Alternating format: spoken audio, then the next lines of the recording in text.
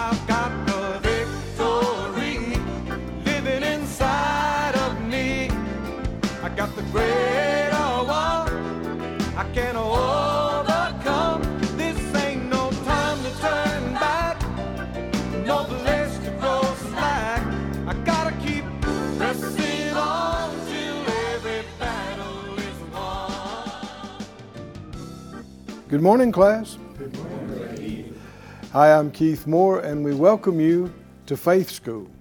Faith School is the place where my spirit gets fed, where my faith grows stronger, and where I learn how to be an overcomer.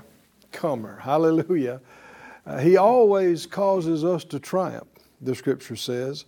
If you look to Him, you won't yield to discouragement, depression, fear, hopelessness. If you won't give in to that, but you will keep moving forward, keep expecting the Lord to help you and show you what you need, He will always, did you hear that word? Always cause you to triumph. Say it out loud. He always causes me to triumph. Hallelujah. If you say, well, it's not feeling so much like triumph. Are you done? Don't quit.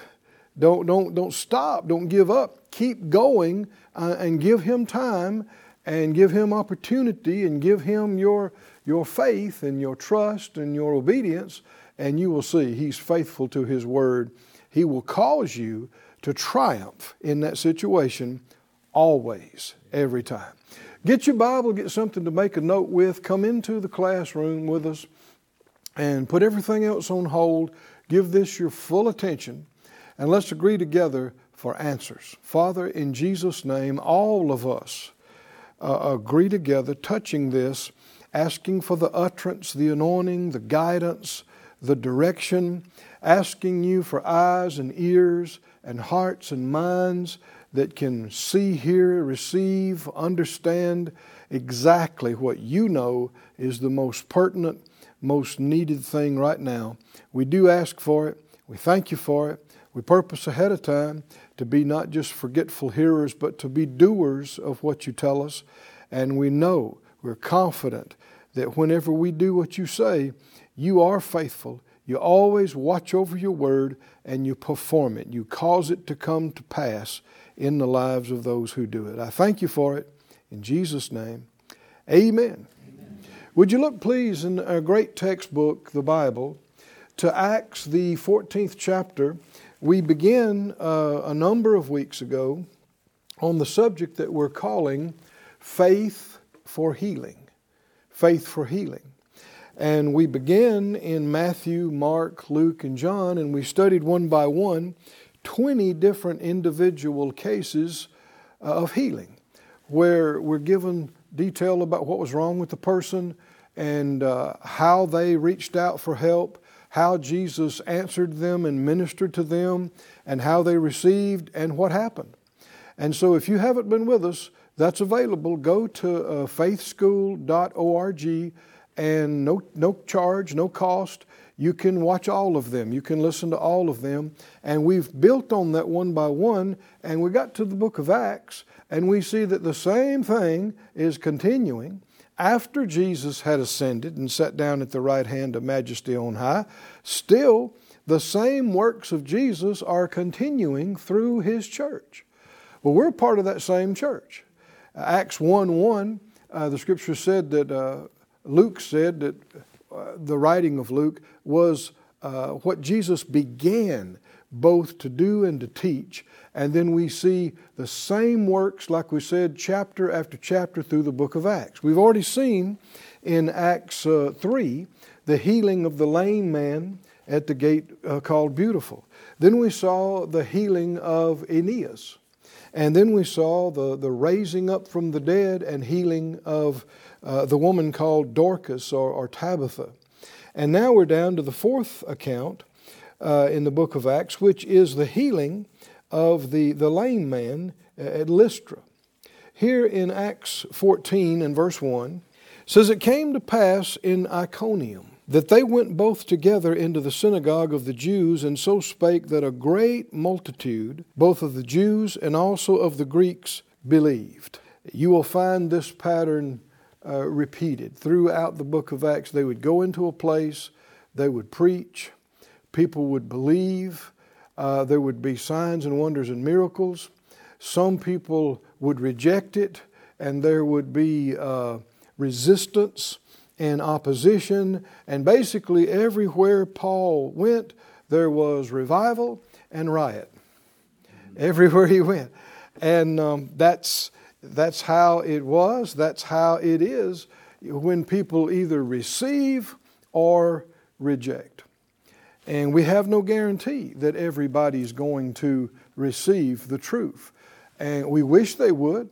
Phyllis, my wife, and I oftentimes will say, man, how we wish that everybody knew at least what we found out about the goodness of God, and that they were at least as free as us, because, man, it's the way to live. It's so wonderful to not be confused all the time and not be depressed all the time. You don't have to live that way. There's a way of life that is the high way. Hallelujah. It's the God way. It's Christian. Christians, called a lot of things, but Christianity is not this dead, antiquated religious form of traditions. Real Christianity is the most exciting life there is. It is a living relationship and fellowship with the real living God. It doesn't get any more exciting than that. A God who can do anything, with whom nothing is impossible. Can you say amen, class? Well, here they go and preach, and people believe. And then verse 2, unbelieving people stirred up problems.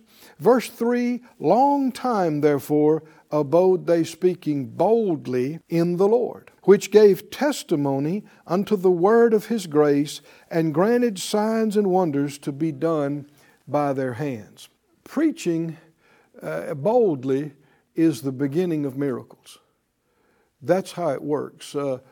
Without faith, you won't see people calling on the Lord or acting on the thing, whether it's being born again or being healed or delivered. But they won't call and act if they haven't heard something. And so that it begins with what is preached. It is so important, class, child of God, it's so important what you hear. And it makes such a difference what you don't hear. Many are not hearing the anointed, strong, clear truth of the gospel in their life. They're not hearing the strong, clear, in Him truths. What Christ has accomplished through His redemptive work. What we've been given. What He delivered us from. Who we are now in Christ. What we have and what we can do. That's not being preached and taught widely. Now, I don't claim to know all about it, but every minister should be saying everything they know about it, preaching and teaching the full measure of it, boldly, unashamedly. And see, can you see what they did? They spoke boldly in the Lord, and then what happened? Then He, the Lord, gave testimony unto the word of His grace. God is not obligated to confirm just anything that I preach. Y'all with me, class? Or that any pastor or any minister, man or woman, may teach or preach. God's not obligated to confirm something because we preached it. We are to proclaim what He said. Can you see that? And then He confirms His word that came out of our mouths. But it's Him confirming His words, not our words. And the reason I say that is because a lot of religion, including Christian religion, has been formulated in seminaries and schools of theology. And a lot of it is men's thinking. It's not inspired revelation. It's not thus saith the Lord. And so If you preach men's ideas about Christianity, God can't confirm that. He can't say, well, forget what I said. I'll confirm what you say. That's not going to happen. And it shouldn't happen. It'd be a mistake if it happened. So we must discipline ourselves to come back repeatedly to what He said. And how are you going to know that if you never even open the Bible? Right? We, around in our churches, at Faith Life Church, we exhort the people on a regular basis to read your scripture, read your chapter. We have a saying, read your chapter every day. Everybody at Faith Life Church reads their chapter every day. We've found that if you read one chapter out of the New Testament every day, Monday through Friday, you have read the New Testament through in its entirety in exactly 1 year. That's interesting, isn't it? You can accomplish it. There are many, many church-going people have never read the New Testament through. It's not that big. And one chapter every day, and that's not even 7 days a week, just 5 days a week, one chapter is going to take you how much? Sometimes as little as 10 minutes, maybe 15, maybe 20, hardly any time. And why do we emphasize this so? Because if you don't know, thus saith the Lord, if you don't know exactly what He said, you will be easily fooled. You will be easily misled because there is this endless phraseology and stuff that people present as scriptures. You see a lot of things sometimes on church signs. They have signs on the road or signs out front of the church, and there's these little witty sayings and what have you. And sometimes it's harmless, but sometimes you just shake your head because their little saying is contrary to 4 scriptures. And you got it on the sign out in front of the church. In the church, we're supposed to preach the Word. The Word. Well, how are you going to preach the Word and you don't know the Word? You're not clear on what He said. So let me exhort you, child of God. If you don't have a Bible, get you a Bible. There's so many easy ways these days to get a hold of a Bible. And beware now of some of the modern translations because they are too loose. They don't respect the original language enough. You want to find those that you can trust. I grew up on the King James. I still like it. I don't call it perfect, but it's pretty good. I do have others than in my library that I check often if I got a question about a word. Young's literal translation is a very good one, very accurate. He was the author, of the Young's Concordance, so a lot of knowledge there. But watch about some of the modern ones. They're not really translations, they're paraphrase. What I mean is they're not giving you a word-for-word translation. They're telling you what they think it means. And that's not thus saith the Lord. That's somebody interpreting what they think the Lord said and telling it to you. Beware of that. Watch out for that.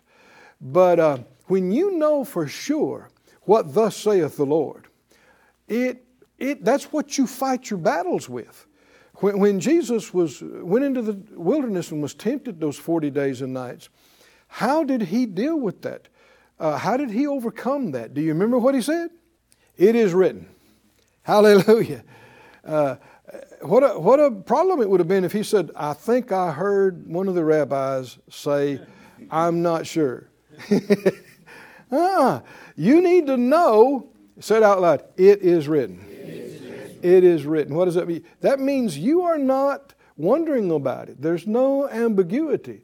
You know that you know what He said. And He said what He meant, and He meant what He said. Don't let anybody change it. Don't let anybody play fast and loose, substituting words that don't mean the same thing. The Word of God is precious. It is our foundation. It is our life. It tells us how to think, what's right, what's wrong, what to do, what not to do. Without it, you are a ship without a rudder. caught up in the winds. You are tossed to and fro and carried about with every wave and wind of doctrine. You're easily tricked, easily duped, easily deceived. You don't want to be like that. How many want to be strong and nobody's fool? Huh? Then you best get your nose in here. Is that right? Get yourself in the Word, in the Bible, the Word of God, and get familiar with it, and then feed on it on a regular basis. And then preachers, ministers, you boldly preach what He said. And watch about the side things and political influence and social reform and just people's ideas of morality. Is that thus saith the Lord? Did the Lord really say that? Always keep checking yourself. I know when I first went to Bible school, I was there just a few months, and I was learning so much, and I'm so thankful. And one day in a time of prayer, the Lord challenged me. I don't mean I heard an audible voice, but inside me very distinctly, I understood the Lord was telling me something. He said, Keith, everything that you realize that you believe, find it in the Word. Discipline yourself to go find it. And so I understood that. And I thought, okay, I'm going to do that. I'm going to do that. And I didn't realize what a process this was going to be. But then a day or two would go along and I'd hear something and I'd realize, well, I believe that. And the Lord would prompt me, where is it? Where is that? In the Word. Because if you can't find it in the Word, you have no solid foundation. If it's right, if it's truth, it's going to be in here in multiple places. And so sometimes I would be able to find it and think, okay, all right. But see, that wasn't a wasted motion because now I'm more sure than I was before. Come on, can you see that? I'm more settled. I'm like, hey, I thought that was right. Now I know it's right. But then there were many times that I think, well, yeah, I believe that. And the Spirit of God would prompt me, where's it at? Where's it at? And I'd think, okay, I'm sure, and so I'd look and I couldn't find it. I'd look and search, and I'd get out to concordance, and sometimes after off and on for days, I'd realize I actually found scriptures that contradicted it. Mm-hmm. And I'm like, well, why do I believe that? And I'd go back. I heard a preacher say it somewhere, or I heard my granddad say it. I got it somewhere, and I kind of assumed and kind of mixed it in with churchianity and decided, yeah, that's right, that's God. You will find, class, this is all over the place. I had a lady come up to me one time after a message, and she was shaking her head. And I said, what is it? She said, no, I can't agree with what you just said. She said, because it's just like the song says. I said, like what? She said, the song. And she started quoting a song out of a hymnal, an unscriptural verse. I had just given her multiple verses, and she's given me a song, holding it up as authority. Now, this is not uncommon. You will find this all over the place. People say, well, I just, I got a right to my beliefs, just like you do. Well, actually, not if you're a Christian, honey child. No. If you're a Christian, you're supposed to believe what the Christ told you. Not just make up your own beliefs as you go along. You actually don't have a right to just formulate your own beliefs contrary to the Word of God. Now, if you're not going to be a Christian, well, you do whatever you want to do. But we have a standard. We have a book that does not change. And anything the Spirit of God says to you is going to be perfectly in harmony with what He's already said in different places in the book. Somebody say, thank you, Lord, for the book. Thank you for the Bible. His long time they abode, speaking boldly in the Lord, and He gave testimony unto the word of His grace, and granted signs and wonders to be done by their hands. In churches, in ministries. If you don't preach it, you won't have it. If you never preach healing, then it'll be rare that you'll ever have any healings. If you don't preach provision, then your people are going to want. They're going to lack. If you don't preach about prayer or about faith or about walking in love, everything we need to do in this life, it takes faith to do it. Let me say it another way. It takes confidence to do it, right? Whether it's praying or giving or walking in love or acting in authority, it takes faith. Where are you going to get that faith? Well, you should be feeding yourself, right, on a regular basis, and you'll get things that way. But then also, you really should get a lot by the anointed teaching and preaching where you should be a part. Now, if you don't have a church, that's part of your problem. I'm saying, well, I have a problem. Yeah, if you don't have a church, it's an issue because the Lord commanded you not to forsake the assembling of yourselves together. Now, if you say, well, I think I can be just as good a Christian as you or anybody, without being a part of a church. Well, you are arguing with the Lord, not me. He's the one said those things. And you can't be as good a Christian as anybody ignoring what the one you call your Lord told you to do. You got to submit to the lordship of Jesus. And if He says do this, then yes, that's what we do. And you need that fellowship with like faith. And you need that regular input, that regular anointed feeding into your spirit. And you need to serve somewhere. You need to be a part of helping the work of God go with your time, with your talents, with your treasure. Because life is short. In a few days, you're going to look up. It's going to be time to go. In just a few days, you live 50 years, 70 years from now. It's going to go by so fast. Those of you that have been alive a little while, how's the last 10 years seem? The last 20? Is that right? Well, I mean, it is. The days and years are zipping by like telephone poles going fast down the road. I mean, it's soon and very soon you're going to be out of here. And a whole lot of things that people are spending so much time doing won't matter. Nobody will know. Nobody will care 1,000 years from now. But what you do by the direction of the Spirit, what you do in faith and love, what you do to help get His gospel out, help build His church, help minister to people and reach people, that lasts forever. There will be a crown of righteousness given to those that do this that does not fade away, the Bible says. And the Lord said, behold, I'm coming quickly, and I got my reward with me. Amen. Hallelujah.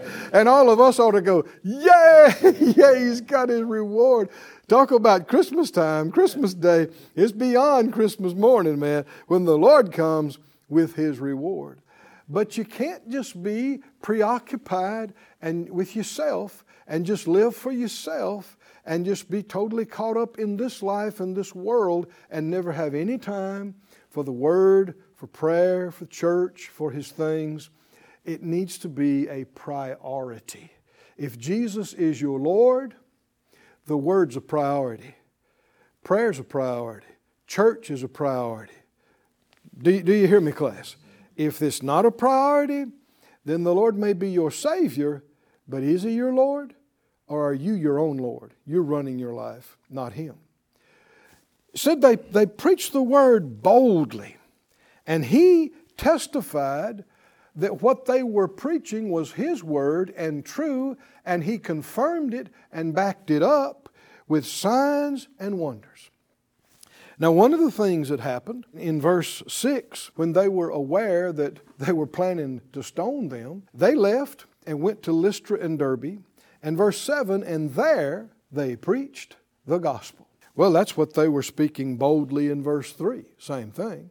The gospel, good news. And there sat a certain man at Lystra, impotent in his feet, being a cripple from his mother's womb, who never had walked. And so this would be considered, naturally speaking, an impossible situation. The word impotent here means no strength. His feet couldn't hold him up. There was no stability in him, no strength. He'd never taken a step in his life. But the same heard Paul speak. Did it matter that he was at that meeting that day? Class, are y'all away? Huh? What if he had said, I don't have time for, I heard some new guy, Paul's that his name, is coming to the synagogue. But, I actually had somebody tell me this. I had the privilege of working at Brother Kenneth Hagin's ministry for years, and he had a healing school. And it was for people to come that had physical issues themselves and come and just built up in faith. And so this lady and her daughter came one time, and they just came to check on it, briefly. And so, she wanted prayer. Her mother wanted prayer. And so I came out, and they talked to me, and I could tell just in talking with them a couple of minutes, she's not ready to pray. Faith is not there. And so I said, well, we're starting class in just a few minutes here. Come be in class with us. She said, oh, no, my daughter and I are going shopping. Well, she just told me she's diagnosed terminal. And, if something doesn't change right away, she's not going to be around much longer. And I said, well, okay. I said, well, we'll be back tomorrow. And I think that was Tuesday or something. She said, well, no, Tuesday's the day we work in the flower bed. And I'm thinking, can you see what the problem is? See, no time for the word. No time. What if this man had said, today's the day I play checkers with the guys over at the community center. No, and we're laughing, but this is going on every day.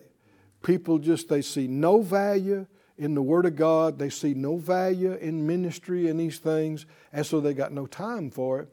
And so they don't hear the thing that would change their life. When he heard what Paul preached, did it change his life forever? Oh my, did it change his life? He got faith to be healed from hearing what Paul preached. All sermons are not equal. Huh? Not all preaching is the same. There's some preaching that'll take faith out of you if you listen to it. And there's other preaching that'll put faith into you. Hallelujah. We trust that you can get faith at faith school. That's our belief. And our time's up again today. Said out loud, I live by faith. I walk by faith. I overcome this world by faith. I'm strong in faith, giving glory to God. We love you. We believe God's Word's getting into you strong. Come back tomorrow for some more. We'll see you soon back here in Faith School. I've got the victory living inside. Thank you for joining us at Faith School. Class is dismissed for today, but you can watch this and other episodes of Faith School free of charge at faithschool.org. For more information, visit our website or call us at 941-702-7390.